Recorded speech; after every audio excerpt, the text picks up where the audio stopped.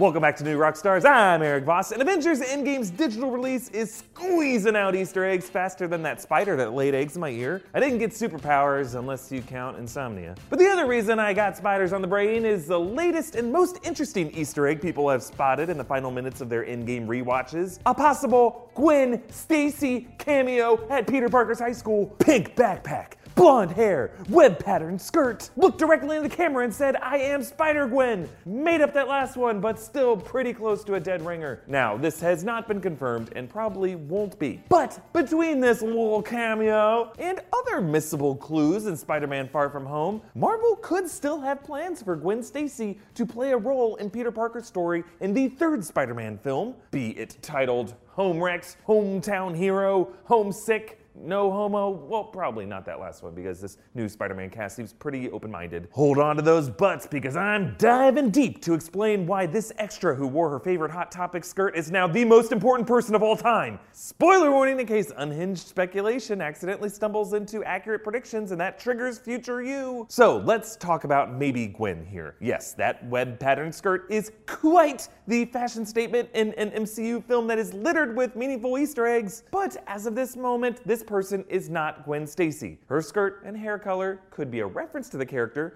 but Gwen Stacy, of course, does not appear anywhere in the Avengers Endgame credits. There's not even anything like blonde Midtown High School student with potential chemistry to Tom Holland in a future movie. The character of Gwen Stacy, along with pretty much all of Spider-Man's supporting characters and villains, is a property of Sony Studios. Marvel Studios co-produces the MCU Spider-Man films, Homecoming, Far From Home, with Sony as part of a special deal that they've negotiated, which allows Peter Parker and some other characters to also appear in other MCU movies like Civil War, Infinity War, and End War. So for Gwen Stacy to show up in Endgame, that would require a huge negotiation between Marvel and Sony, and for whatever Marvel would have to pay for the rights to show Gwen Stacy in their movie, I think they'd want to get a little more out of this little cameo than this. They'd want a big cameo. It's hard to determine who this actress even is. Going off of IMDb, which is not the most legit source, you can see some actors crediting themselves on the movie as Midtown High student or just student. Some kind of resemble this maybe Gwen here. Also, there's just some logic issues here.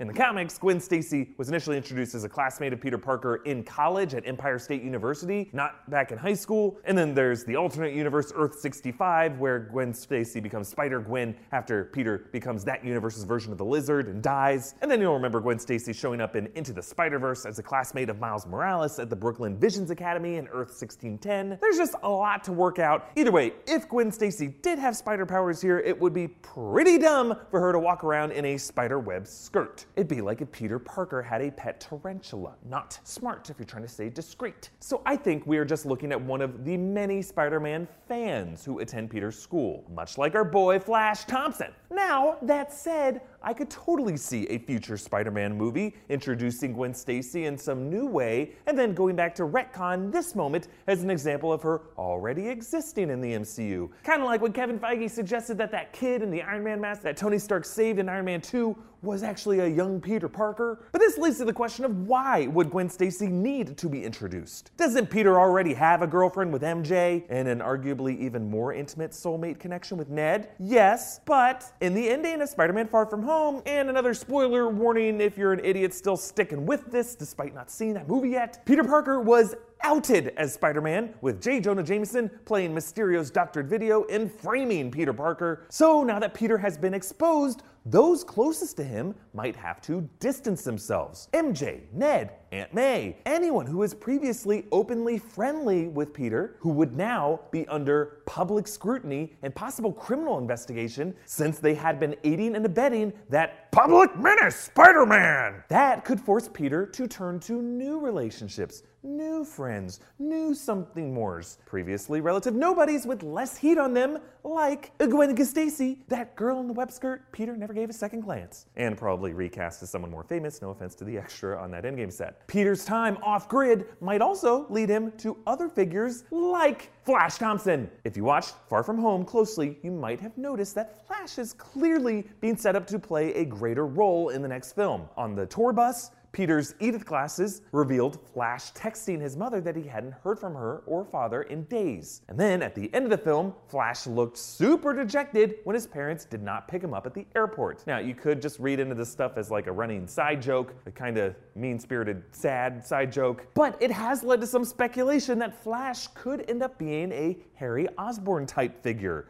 a wealthy companion to Peter Parker who ends up taking a villainous turn. Others have pointed out that in some versions of the Venom comics, Flash Thompson does take on the symbiote himself, with people thinking that this Flash could set up a Venom crossover. Like maybe his mom was missing because she was busy working for worst boss ever Carlton Drake at the Life Foundation. Flash actor Tony Revolori joked with friends at a private Far From Home screening about his future role. Why aren't you the supervillain? Because we're waiting for the next one. Yeah, that one was probably a joke, but Flash's bigger role in a third movie could be another companion to off-the-grid Peter Parker, a Spider-Man superfan, who publicly never really got along with that loser Peter Parker, but now that Flash knows the two are the same, could maintain deniability while secretly using his means to help Peter. Or if you believe that Venom crossover theory, maybe there's an emotionally broken Flash who finds companionship with the fugitive Peter Parker after Flash's mother literally took her work home with her, with Peter struggling to clear his name, and Flash disrupting that with a dangerous toxic symbiote that threatens to infect Peter as well. Look, folks, it's not too crazy to consider Flash being used to bring in elements like Venom or Harry Osborn storylines, considering these Spider-Man movies have already established crossovers like J. Jonah Jameson, Miles Morales, and Prowler, and perhaps now Gwen Stacy. How do you think Spider-Gwen should be introduced into the MCU, and